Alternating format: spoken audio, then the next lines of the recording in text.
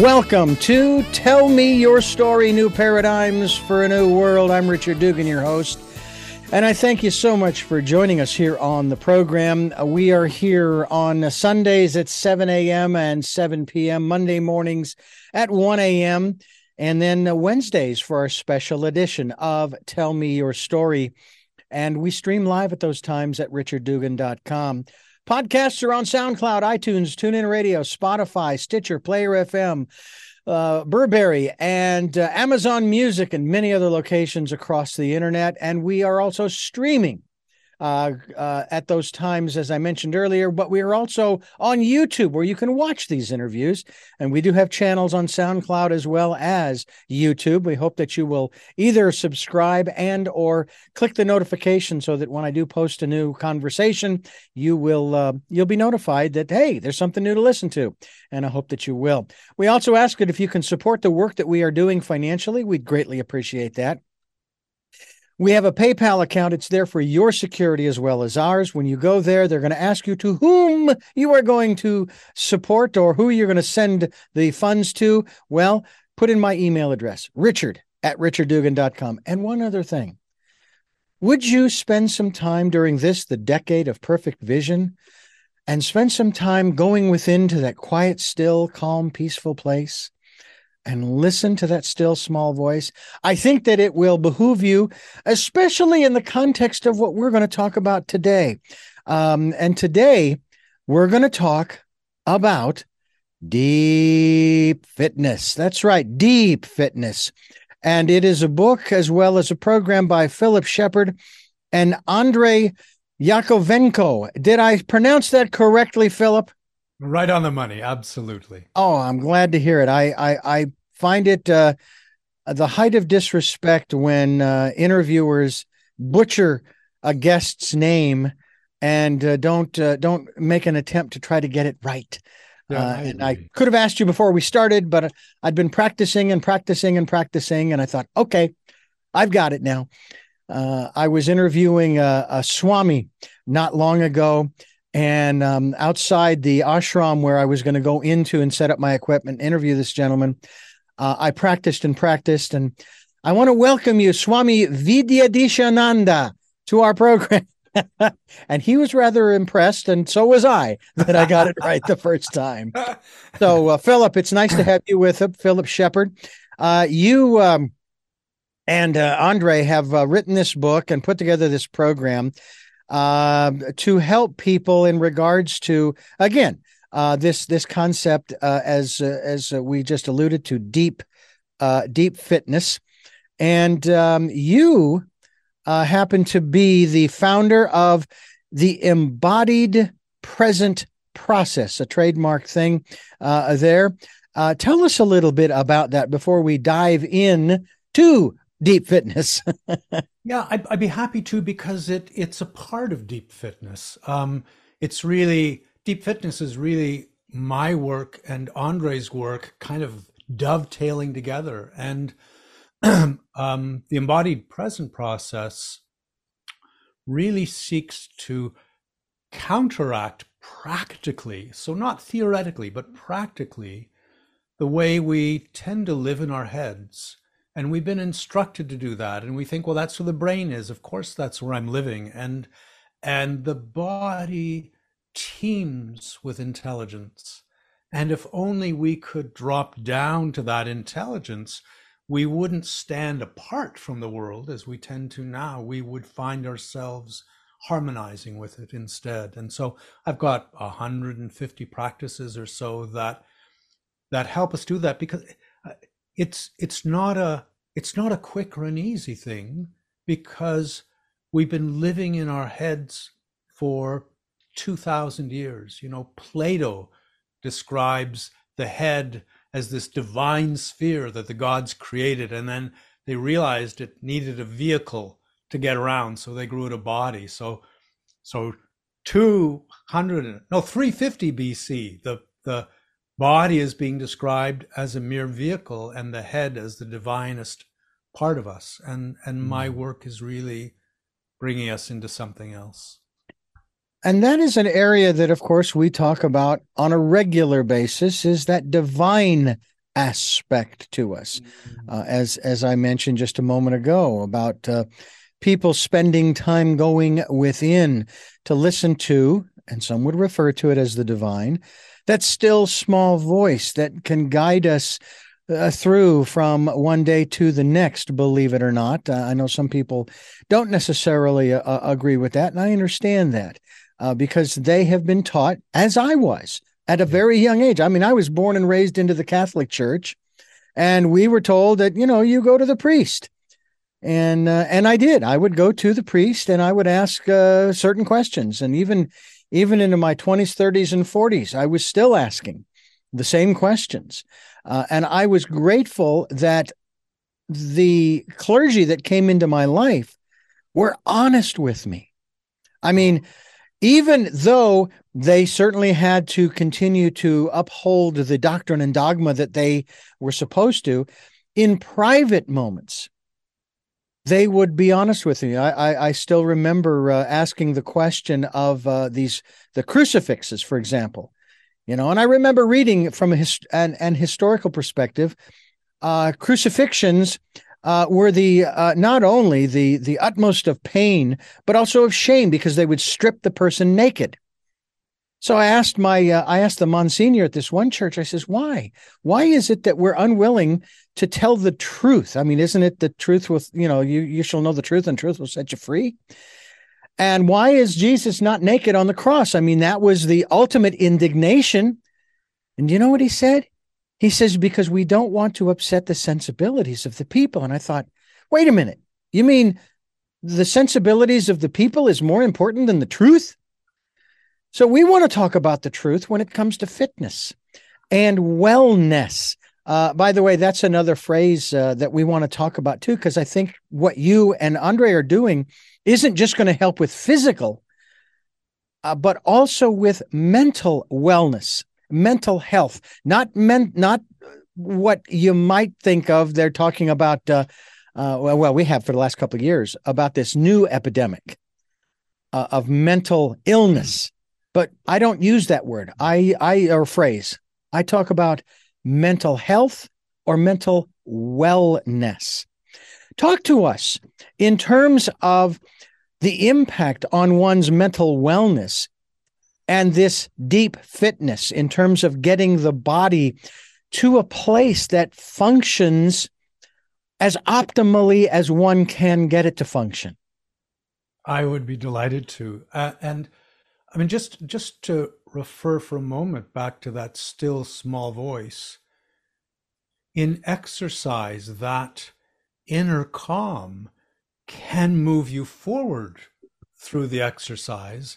And that's one of the things the book talks about at length, rather than sitting atop the body the way you'd sit on a donkey, beating it to go harder. Exercise becomes suffering. Do this for your own good. And that's not what this is about at all. So there are several revolutions that have happened in the paradigm of exercise and wellness. And it's, researchers are intimately familiar with this, but it just hasn't permeated the popular consciousness. One of these is a completely new understanding of what fitness does. So 1968, Dr. Kenneth Cooper, who was like consultant to NASA and highly respected, published the book Aerobics. And the word aerobics is one he made up. And this book, his book sold 30 million copies. And I remember the effect of that. And what he was saying is that the most important part of fitness is cardio. Cardio strengthens the heart and the lungs. That's your main goal. This is accomplished through anything from, walking to biking to swimming to running. And the more you do, the healthier you'll get. Every one of those premises has been debunked. And just to honor Kenneth Cooper, he's a scientist and he has recanted, but that doesn't get nearly as much airplay as his original premise. So we think to get fit, you have to go running. Well, here's a little study that we talk about in deep fitness. They got a set of participants to train on stationary bikes for a month. And they would come in 3 or 4 times a week. And before the training began, they measured it's called the VO2 max, the ability of the body to utilize oxygen. And they measured that at the end. The peculiarity in this exercise is they had the participants train with only one leg. So the same leg for the entire month. And sure enough, when they measured the VO2 max on that leg, it had increased. Their cardio ability to take up and utilize oxygen had increased. But when they measured the other leg, there was no difference. So the adaptations in the body weren't happening in the heart and the lungs, or it would have showed up in both legs. The adaptations were happening in the muscle itself. And another kind of interesting thing in the same ballpark is there was a study done with 1,400 firemen in Ohio, I think it was, longitudinal study. And what they were looking for is, can we identify a predictor of cardiovascular health or trouble today that will show up in 10 years? And they did the treadmill test, which is the standard test one does to measure cardio fitness. And they also, kind of as an afterthought, asked the participants to do push-ups. How many push-ups can you do? And at the end of the study, they had all this data to crunch. And it turned out that the number of push-ups a participant could do was a more reliable indicator, the most reliable indicator they had of any future cardiovascular event.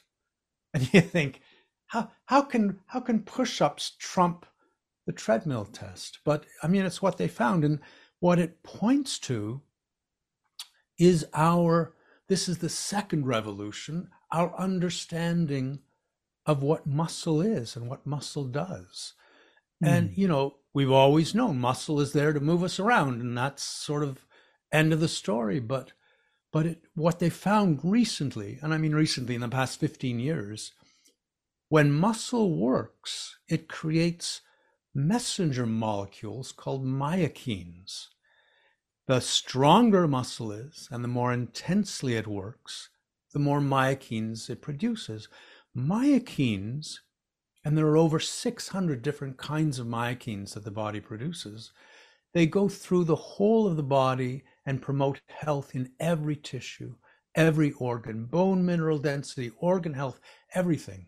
And so for years, researchers had been looking at the global effect of exercise. You go for a walk and it affects, the health of the entire body. And why was that?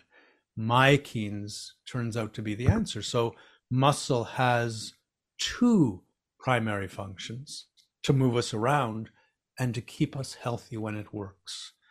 So muscle is, and this is hard to overstress, muscle is the bedrock of metabolic health. If your body is strong, the global health of your body is supported. And then you think of aging and how that looks, and people falter and they hunch and they move slowly, and every marker of aging is indicative of a lack of strength, of a weakening muscle structure. And it turns out, this is another part of the revolution that's been happening. There's a condition called sarcopenia. Sarcopenia is the wasting of muscle with age. And that happens with a certain inevitability. I mean, when you're 90 years old, if you get that far, you're not going to be as strong as you were when you were 25. But sarcopenia can be reversed. It can be slowed down. It can almost be arrested. So I've been doing this workout at Andrei's gym, New Element Training, for 5 years. I turned 70 a week ago, Wow. and and and Richard, I'm still getting stronger. Hmm. It's my hope for this age would have been, maybe I won't be getting, maybe I'll be able to maintain my fitness. But and you'd expect after 3 or 4 years to plateau, but it hasn't happened. I'm getting stronger and stronger even to this day. So the the possibility of reversing sarcopenia, the possibility of getting stronger, of building that metabolic foundation for your health, doesn't matter how old you are. At any age, it can begin to happen. Mm. And with the form of exercise that we present in deep fitness, there is no more effective approach to getting stronger. And it only takes half an hour once or twice a week. We are talking with Philip Shepard, who is the co-author, along with Andrei Yakovenko, of the book Deep Fitness. The website is deepfitness.life. That's right, deepfitness.life. I love the fact that they've opened all of that up, because now people can tack on whatever dot whatever they want, and it's very, very cool. And you are listening to Tell Me Your Story. I'm Richard Dugan, your host, and we're talking with Philip Shepard. He's the co-author, along with Andrei Yakovenko, of Deep Fitness. We're talking about this a wonderful new way of looking at fitness. And you have mentioned something that makes perfect sense to me from a logical standpoint, and that is the example you gave. And I have to wonder if these people, for 1 month, only using, let's say, their right leg to paddle, they must have been limping at the end of that month, because they weren't really exercising the left leg, or vice versa. But it makes perfect sense to me that the push-ups would be a greater benefit than the bicycling, even though I will tell you that from a very early age, I was bicycling up until I was 38, when I finally got my driver's license.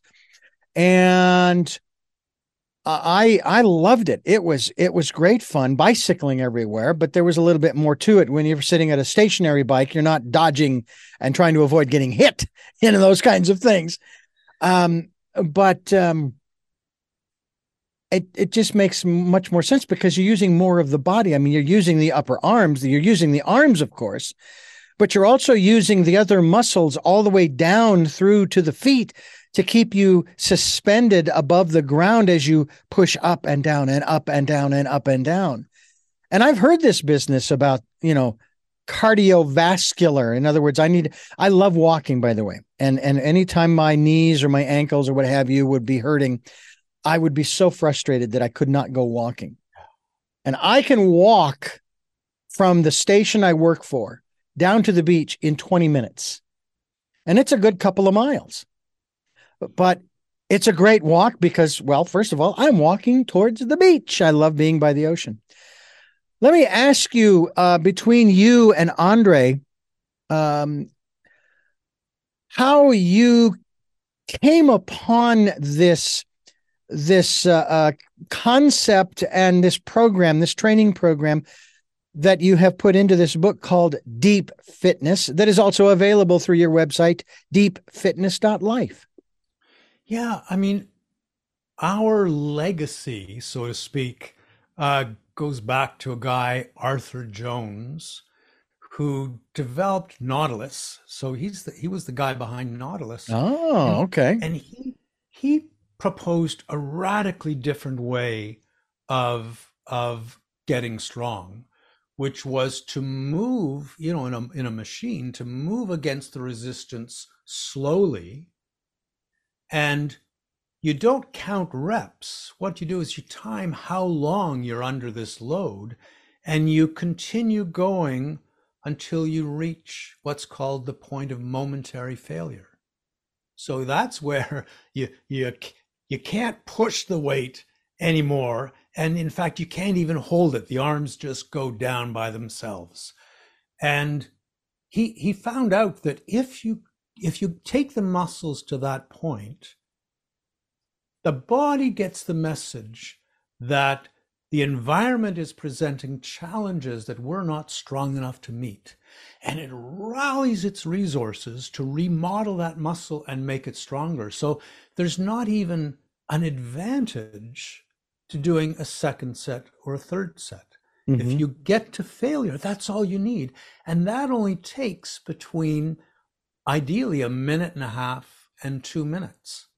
So you can see how in 30 minutes, when an exercise only takes 2 minutes, you can move through all the major muscles of the body and bring them to that point of momentary failure. And our legacy moves through Arthur Jones, and there's a book called Body by Science by Dr. Doug McGuff, who takes that legacy and gives it a new shape. It's a brilliant book. And Andrei found that book. Now, this book claimed that you could do a workout for 12 minutes once a week and get stronger. And Andrei has a scientific background, and he thought, this guy seems credible, Dr. Doug McGuff. Let's put it to the test. So he got a few friends, and they made this commitment once a week for a full year. They were going to put it to the test and see what happened. And the results were astonishing. The increase in strength in that small a time commitment.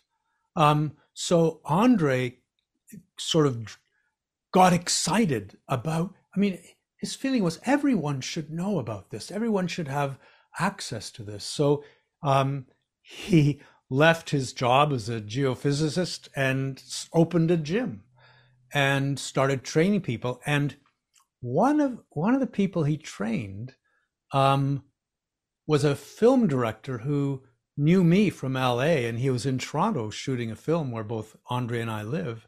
And he popped into Andrei's gym, and you poke in the door of this gym, and there are no video screens, there's no music, there are no mirrors, just this quiet. And he started doing the workout, and he said to Andrei, what you're doing here, it's really a mindful practice because it's so slow. And Andrei sort of said, well, tell me about mindfulness, because he didn't really know about it. And he started doing research about mindfulness and got more and more into it, and thanked his friend later on for introducing him to it. And he said, oh, well, if you're into mindfulness, you should get in touch with Philip Shepard, who lives in your city. So I got an email saying, I have a gym and a special workout. I'd love to introduce it to you.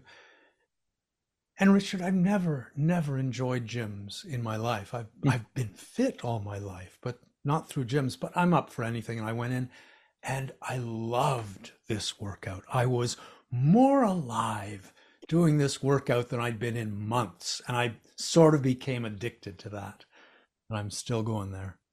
What's the biggest difference between a regular gym and the experience that you had? Was it the machines, the exercises, the motivation, the atmosphere, the ambiance, the color of the paint on the wall?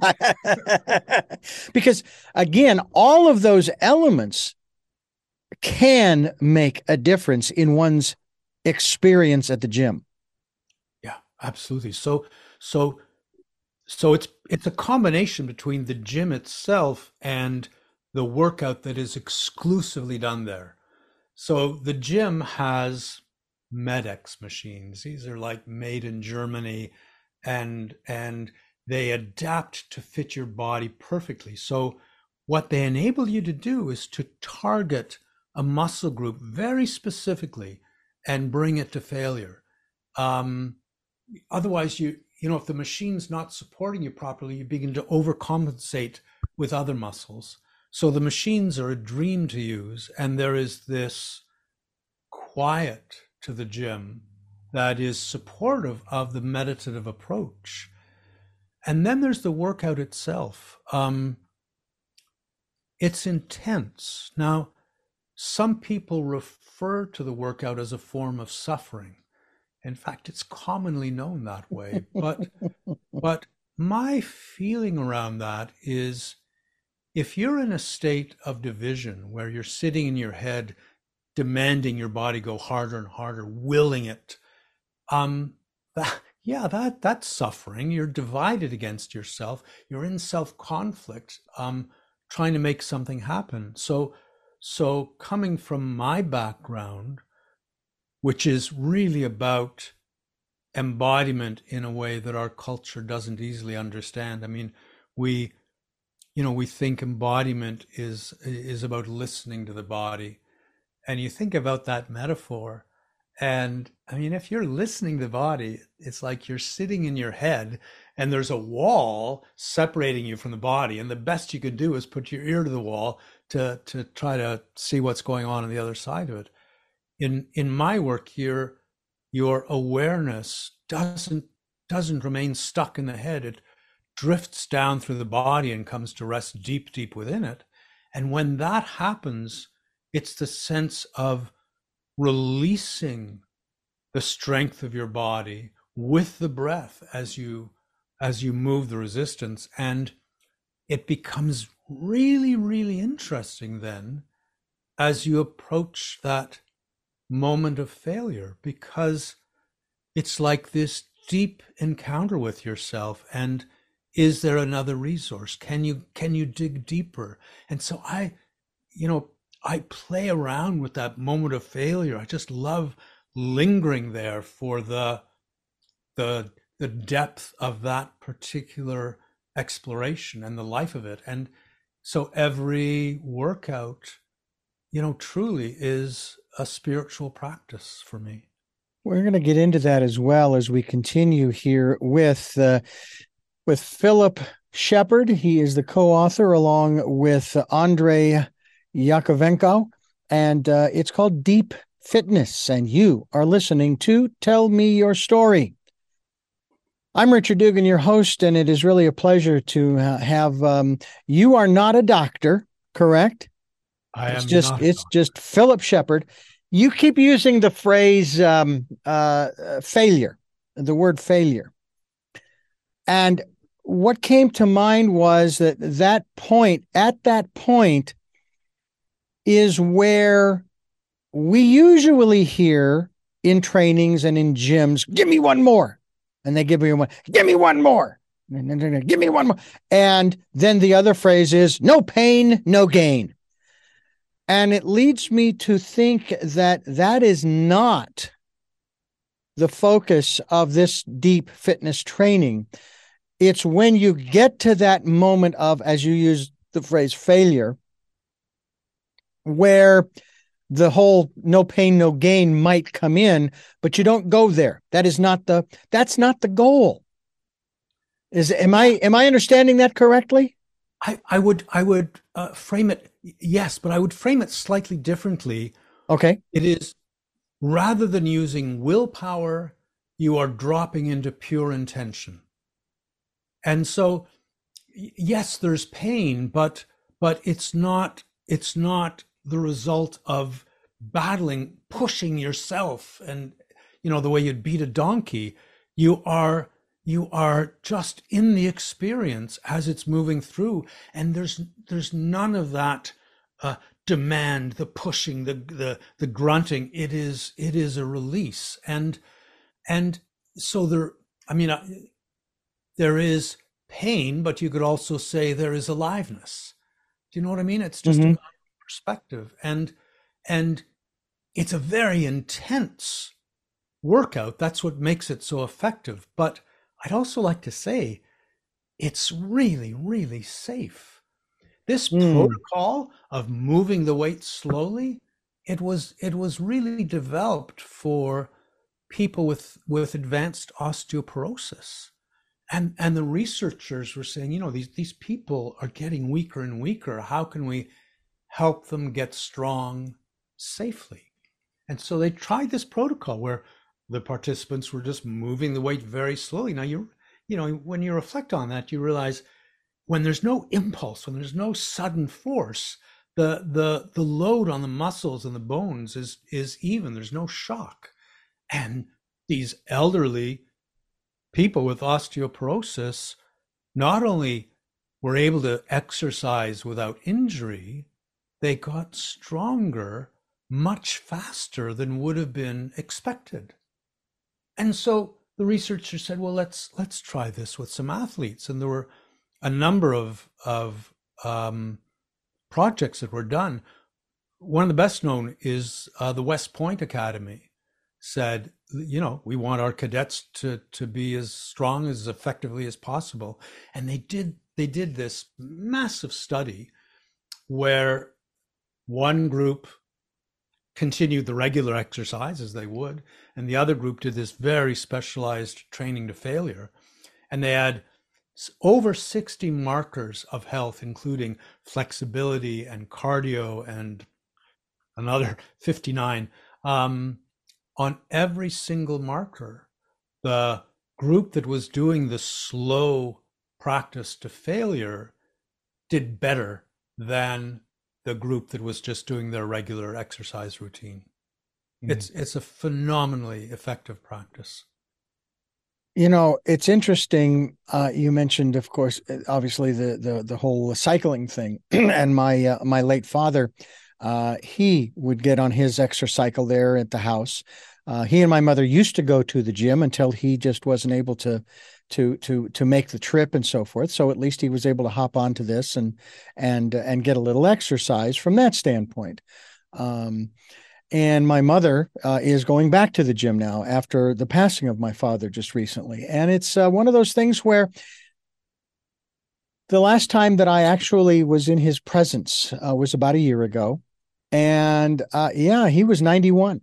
And he was a little on the frail side, still sharp.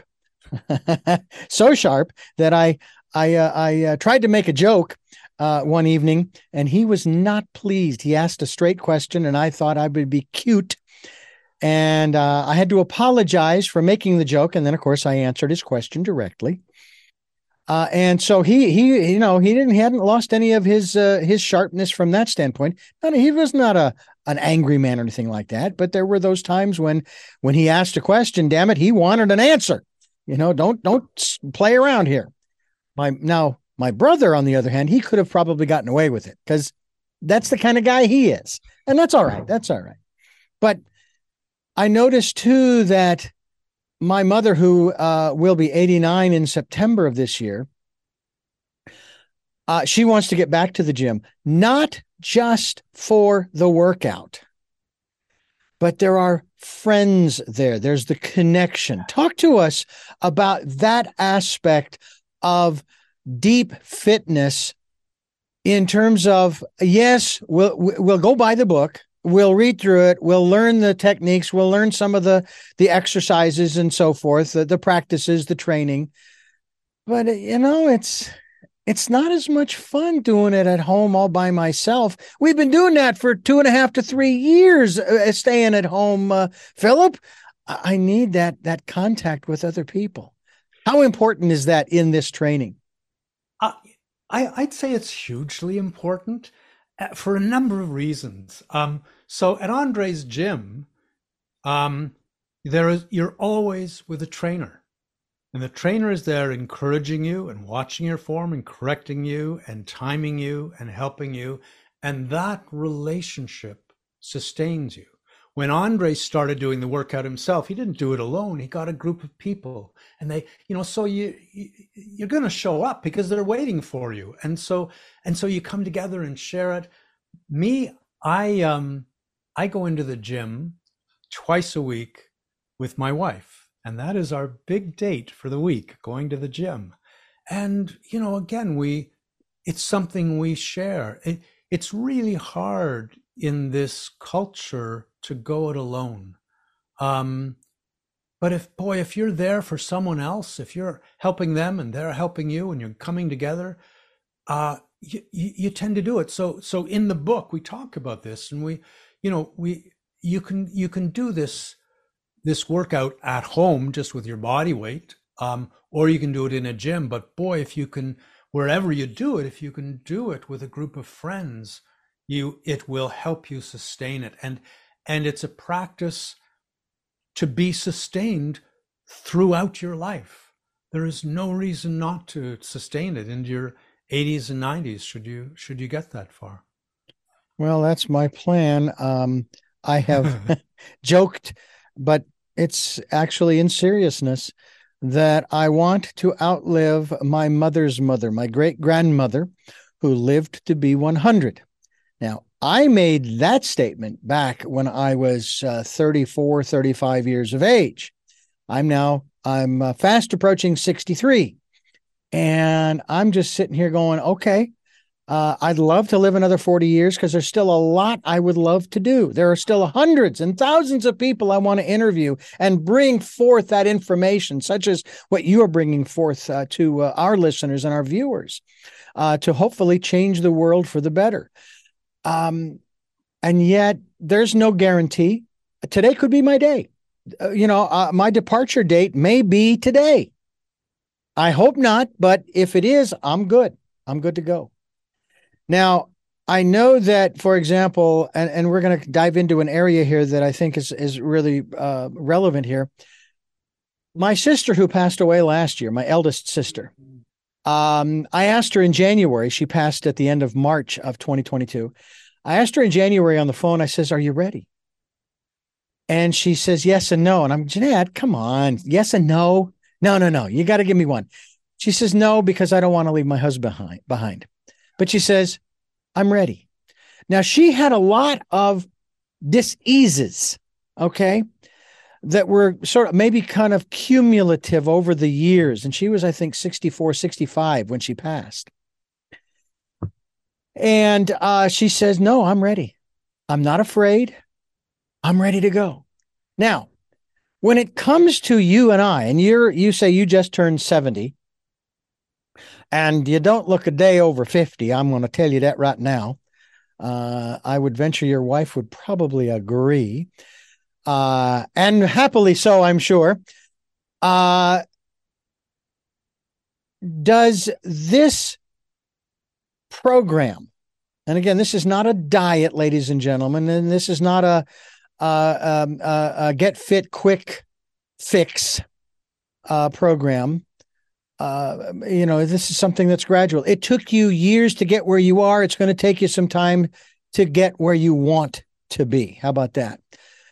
Do you think that this process, as you are adjusting, because this is kind of what you're talking about, as you are adjusting and optimizing the chemistry in your body through this process, that it helps us to better process this concept of our mortality? Because I'll be honest with you, I know that there's all kinds of research going on about how to live forever kind of thing, maybe even transfer one's consciousness into a robot or something, which I'm not.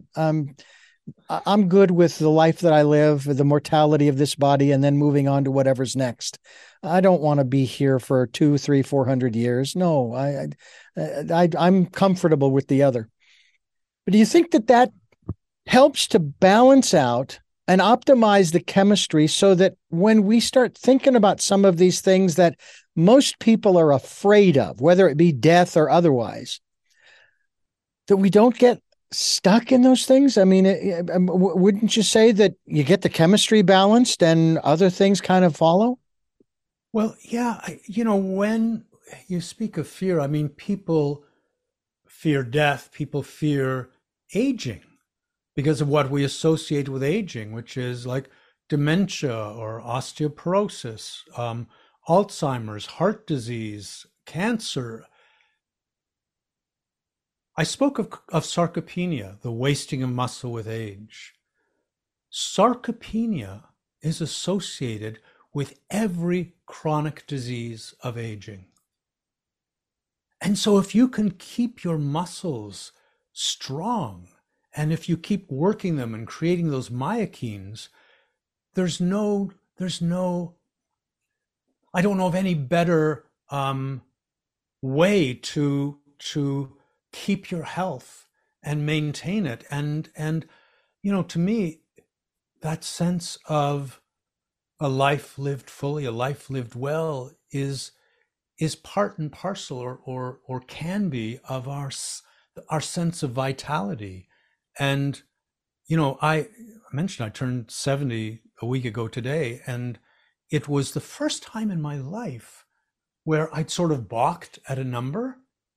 No problem with 60 or 50, but 70. And I finally realized that why it was sort of an irritant or a confusion for me was how can I feel this good if I'm 70? I mean, that's what it came down to. But all my life I've worked to be fit, and it had become, can I maintain this fitness? And then I started doing this workout, and suddenly it's getting stronger and stronger and stronger. And the the reason, you know, one of the main things it comes down to, you talk about the body's chemistry and how exercise can change it. At a cellular level, intensity does phenomenal things to the body. There's a condition called hormesis, which is sort of a survival strategy that has been with us since the world only knew single-celled animals. And what it is we when there is the right kind of stress, the right hormesis, the body goes into a phase of restoring itself. And what happens is that stimulates, it's called autophagy, where you're actually, instead of just eating food, you start to digest the debris in your cells that can interfere with their efficiency, even at the level of mitochondria. So mitochondria are like the power packs of the body. They're organelles within each cell, and it's that intensity of exercise promotes the cleanup of the mitochondria. So you actually feel like you're getting younger. Mm. And that quality of going to failure is the trigger. And Andrei will say, you know, when you're in a workout, you know, you're at failure, and he'll say, you know, hold it there, because it's in the last 20 seconds or 30 seconds of that minute and a half or 2 minutes that the real gold is mined. Mm. My mind, my psyche is 17. And I have to remind my body that it's not. Okay. Yeah. Now, I think the right word is, I am very ambulatory. I think that's the right word. I can get up, move around. Do I dance? No, I'm sorry. I don't, I really don't. I might move a little bit with the rhythm, but that's about it. I have had minimal surgeries on my limbs. Matter of fact, I would have to say the only one I've had is I had arthroscopic surgery on my right knee to cut away torn meniscus, both interior and exterior. And that's it. And after that was done, I was walking around later that afternoon, and it got better and better and better and better and better. I have had some swelling in my left knee, but I've had nothing done to it. And I'm beginning to go through the process, which I've done most of my life, of trying to figure out, okay, what's causing the swelling? What did I do? Was it a little too much activity in this particular area? Did I jump from too high a level to where I compressed the tissues and it caused a little injury, and so forth and so on? But I will tell you, one of the things that really made the biggest difference for me more than anything else, and this sounds really strange to bring this up, but there's part of me that feels we need to. I had in my shoes these insoles with a little bit of arch support. And when I would go for walks, I would come back and my knees would hurt a little bit and my feet ached a little, but it wasn't terrible. I thought, okay, I was just exercising. I was just walking, getting the cardio going. I changed to these gel insoles. I go walking now, nothing. Now I'm not here promoting gel insoles. Don't get me wrong. What I'm promoting is the proper alignment. I used to go to a chiropractor, and this ties into the whole issue of proper alignment. I would use the analogy that the human body, its skeletal structure, is wrapped with rubber bands. We can call them the ligaments, the tendons, the muscles. And what a chiropractor does, if you get out of alignment, is they go in there and they adjust your skeletal structure to a position that is normal. And hopefully the bands will remember and pop back into that position. It goes over a course of time. And it seems to me like that's where, when it comes to a lot of the physical issues, I'm not necessarily speaking biological, but we're now talking physiological, that if you're, and I think it does start from the feet on up. If you don't have a proper alignment in the feet, everything else gets out of whack. And then you have all the aches and the pains and those issues. Does this deep fitness help that process of getting back into and hopefully staying in alignment? And I'm not wanting to put the chiropractors out of business, because I've benefited greatly. Tell me, share with us about this aspect. Absolutely. And what it comes down to is an understanding of those elastic bands. I don't know if you know that toy, the squishy. What it is it's colored dowels of wood, and it's all held together by elastic bands. So you can squeeze it and it pops back, but none of the wooden rods are touching each other. It's all held by these rubber bands. Mm-hmm. Well, our body is similar. So when you talk about the skeletal structure, the in the knee, the joint is actually floating, mm-hmm. held by the fascia and the muscles, so that it's not rubbing. It's called biotensegrity, this principle, and the whole body works that way. Mm-hmm. And what helps that floating is strong muscles that are in balance. And when your muscles are strong and in balance, you are aligned. And personally, I have lived with little aches and pains, very familiar ones, for long time, and they have disappeared.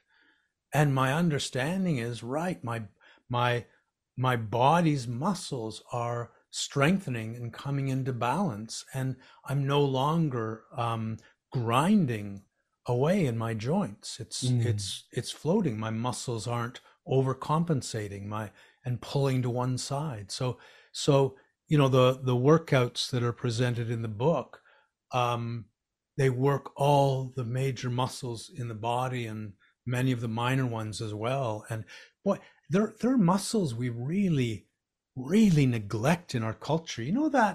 That hunching that happens with age, and you sort of get that hump in the back. Mm-hmm. So in the back, there are rhomboids that fall asleep, and they grow slacker and slacker, and the body just hunches. So in the book, there's this special exercise where the first step is just to feel them. So even if you can feel your shoulder blades moving together as though they were going to hold a pencil, those are the rhomboids.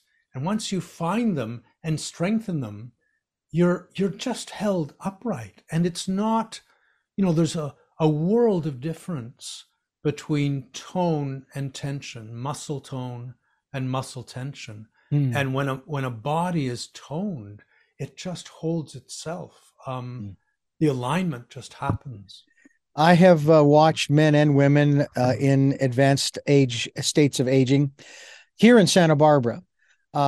Fortunately, there aren't a lot, but I've seen a few who are hunched over. Now, my father didn't have a hump or anything, but he had leaned forward and was doing that. And it was difficult to give him a full body hug because he had that curve. But he still got around. He still moved around and did his thing. And I have made the commitment to myself that I am not going to wind up like that. Now, my wife, every once in a while, she says, stand up straight, stand up straight. You're hunched forward. And so I will physically I'll bend back and then I'll walk straight and so forth. And I am conscious of it when I'm walking, for example, when I'm taking my little sojourn. But I also look at that from a psychological standpoint of these people who are hunched over. What burden have you been carrying for so long that if you just let that burden go, you might straighten up? Yeah.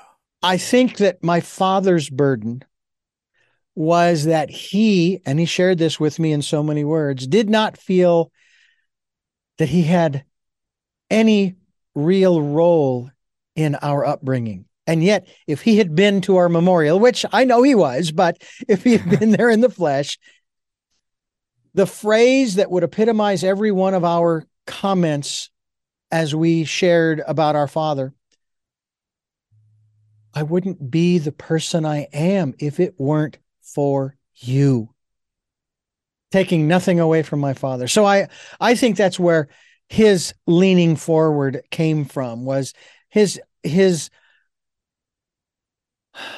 lack of acceptance that he was making a difference in the lives of the people that he brought into this world with my mother. Is there a psychological or spiritual component to this deep fitness that we are talking about? And before you answer that question, we're talking with Philip Stevens. He is a co-author along with Andrei Yakovenko of Deep Fitness. Deepfitness.life is the website, and you are listening to Tell Me Your Story. I want to pick up where I paused there with you because I want you to share with us this aspect of is there a psychological / spiritual component to deep fitness that might help us to, in addition to do the physical work, to unburden ourselves of some of these things that might even be a source of some of the discomfort and dis-ease? Yeah. You know, I really liked what you said about if you could just shed that burden, you could maybe feel yourself standing a little taller. It also happens in the reverse order. So if you can feel your strength, then you can let go of what seems too large to handle, too heavy to get rid of. Mm-hmm. I've taken people through workouts. There was one woman I'm thinking of. She was doing the leg press, and she had been through a very difficult time with cancer, and had been weakened by it.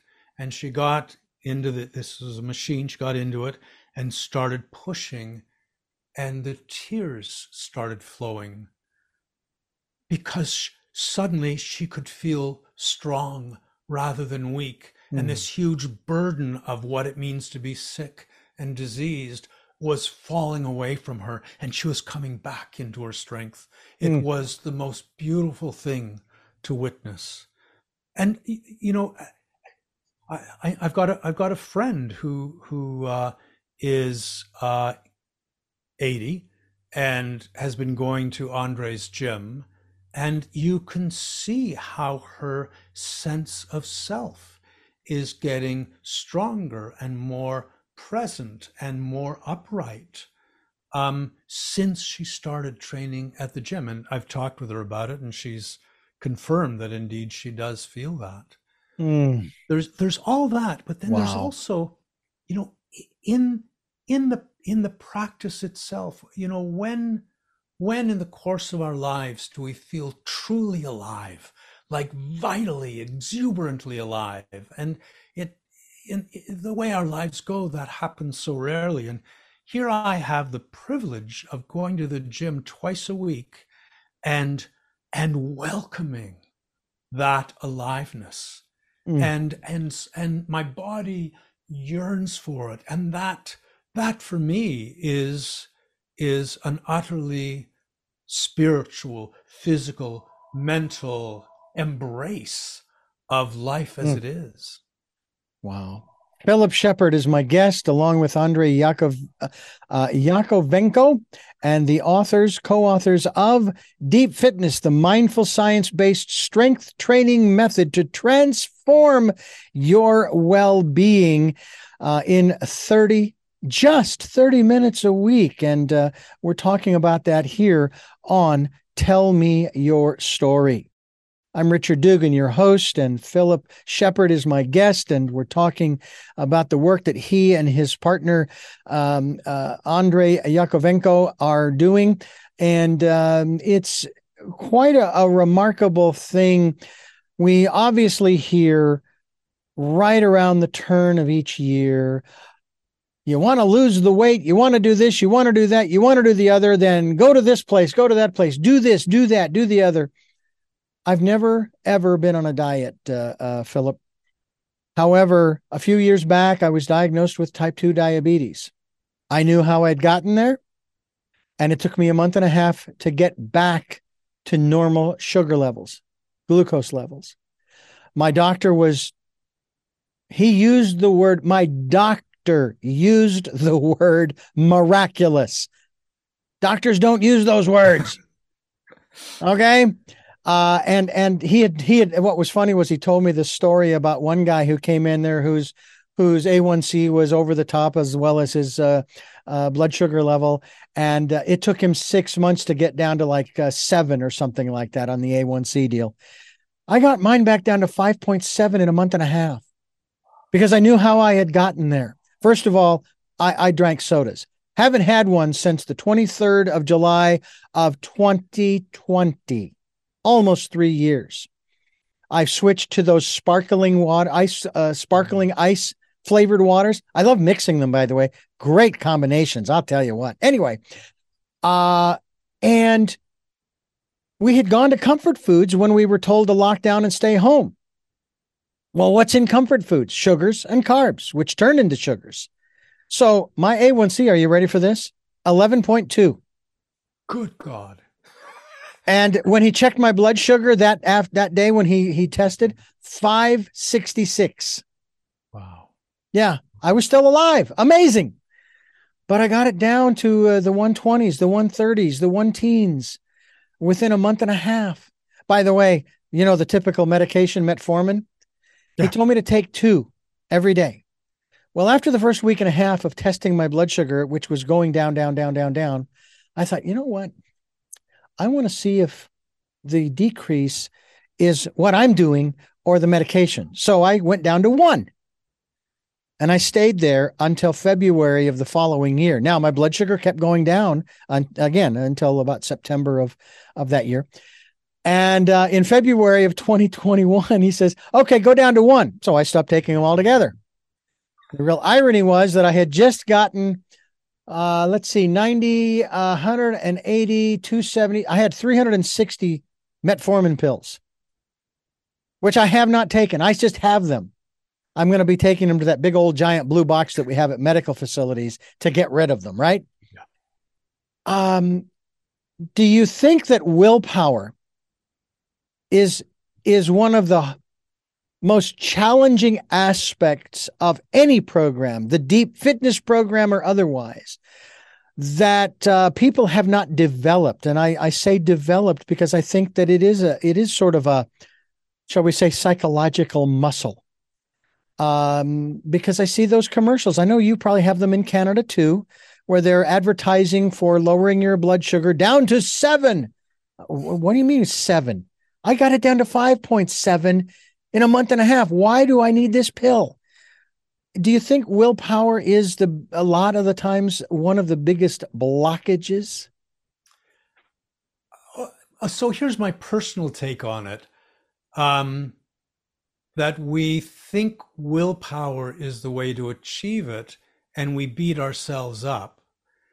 If you can drop this truth down into your body and let it deeply resonate so the whole of your being feels what is needed, then intention is born within you, and you don't need to beat yourself up or push yourself or make yourself do it. You just know, and there's just one path, and you follow it. That's the way it plays out for me anyway. Mm. I think people don't, they have an idea of what they should do, and then that idea takes charge of the body and tries to make it do what it should.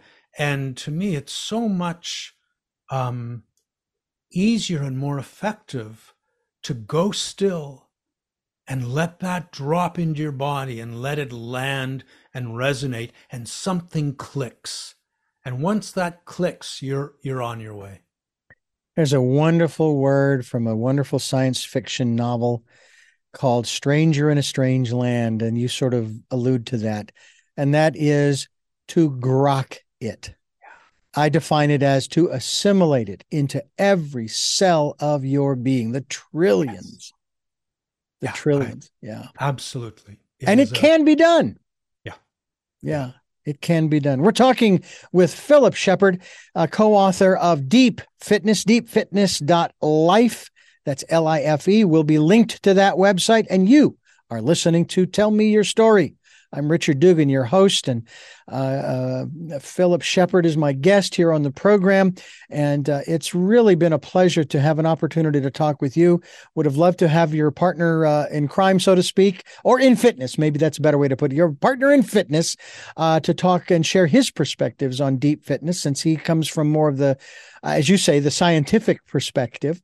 And that's important too. And I know that is also a challenge these days with people fighting science. No, it doesn't support my agenda, so it's wrong.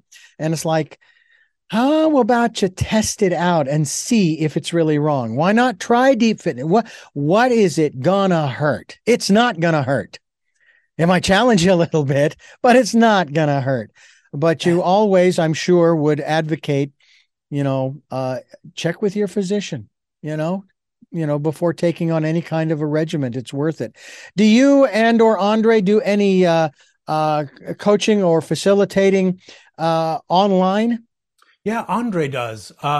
His website is newelementtraining.com, and that's the name of his gym, New Element Training.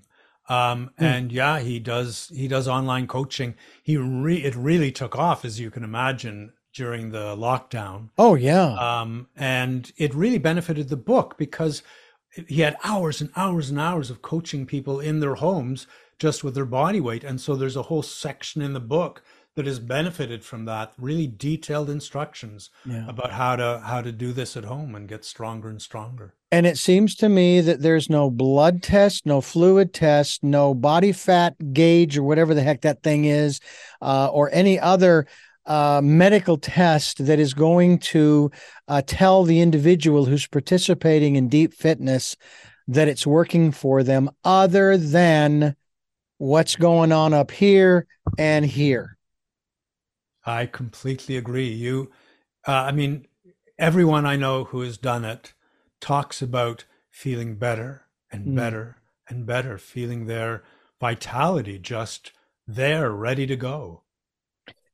I want to thank you for giving us so much time here on the program. Maybe next time we'll have you and Andrei on the program to kind of share back and forth a little bit more. But first of all, congratulations on your recent 70th birthday, anniversary of your birth, as it were.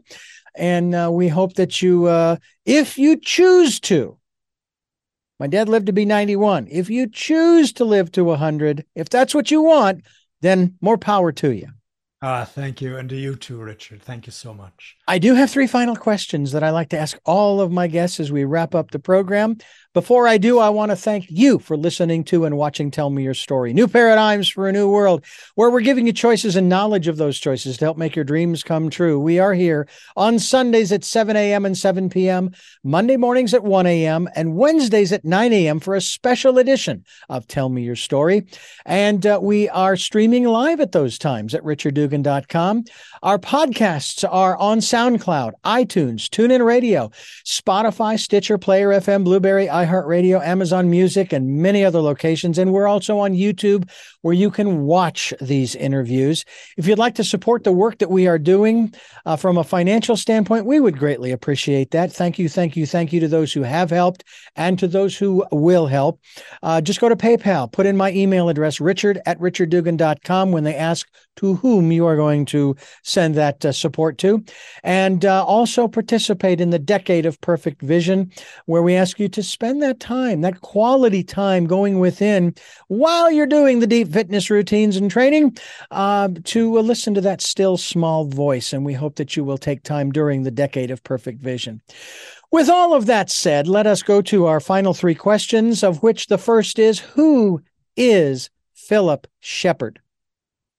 I would say an adventure. Life is an adventure, and I just want to live it. I mean, when I was 18, I went to England, bought a bicycle, and headed off for Japan. So that sort of set the course of my life. And that must have been a really wet journey on a bicycle going across the ocean.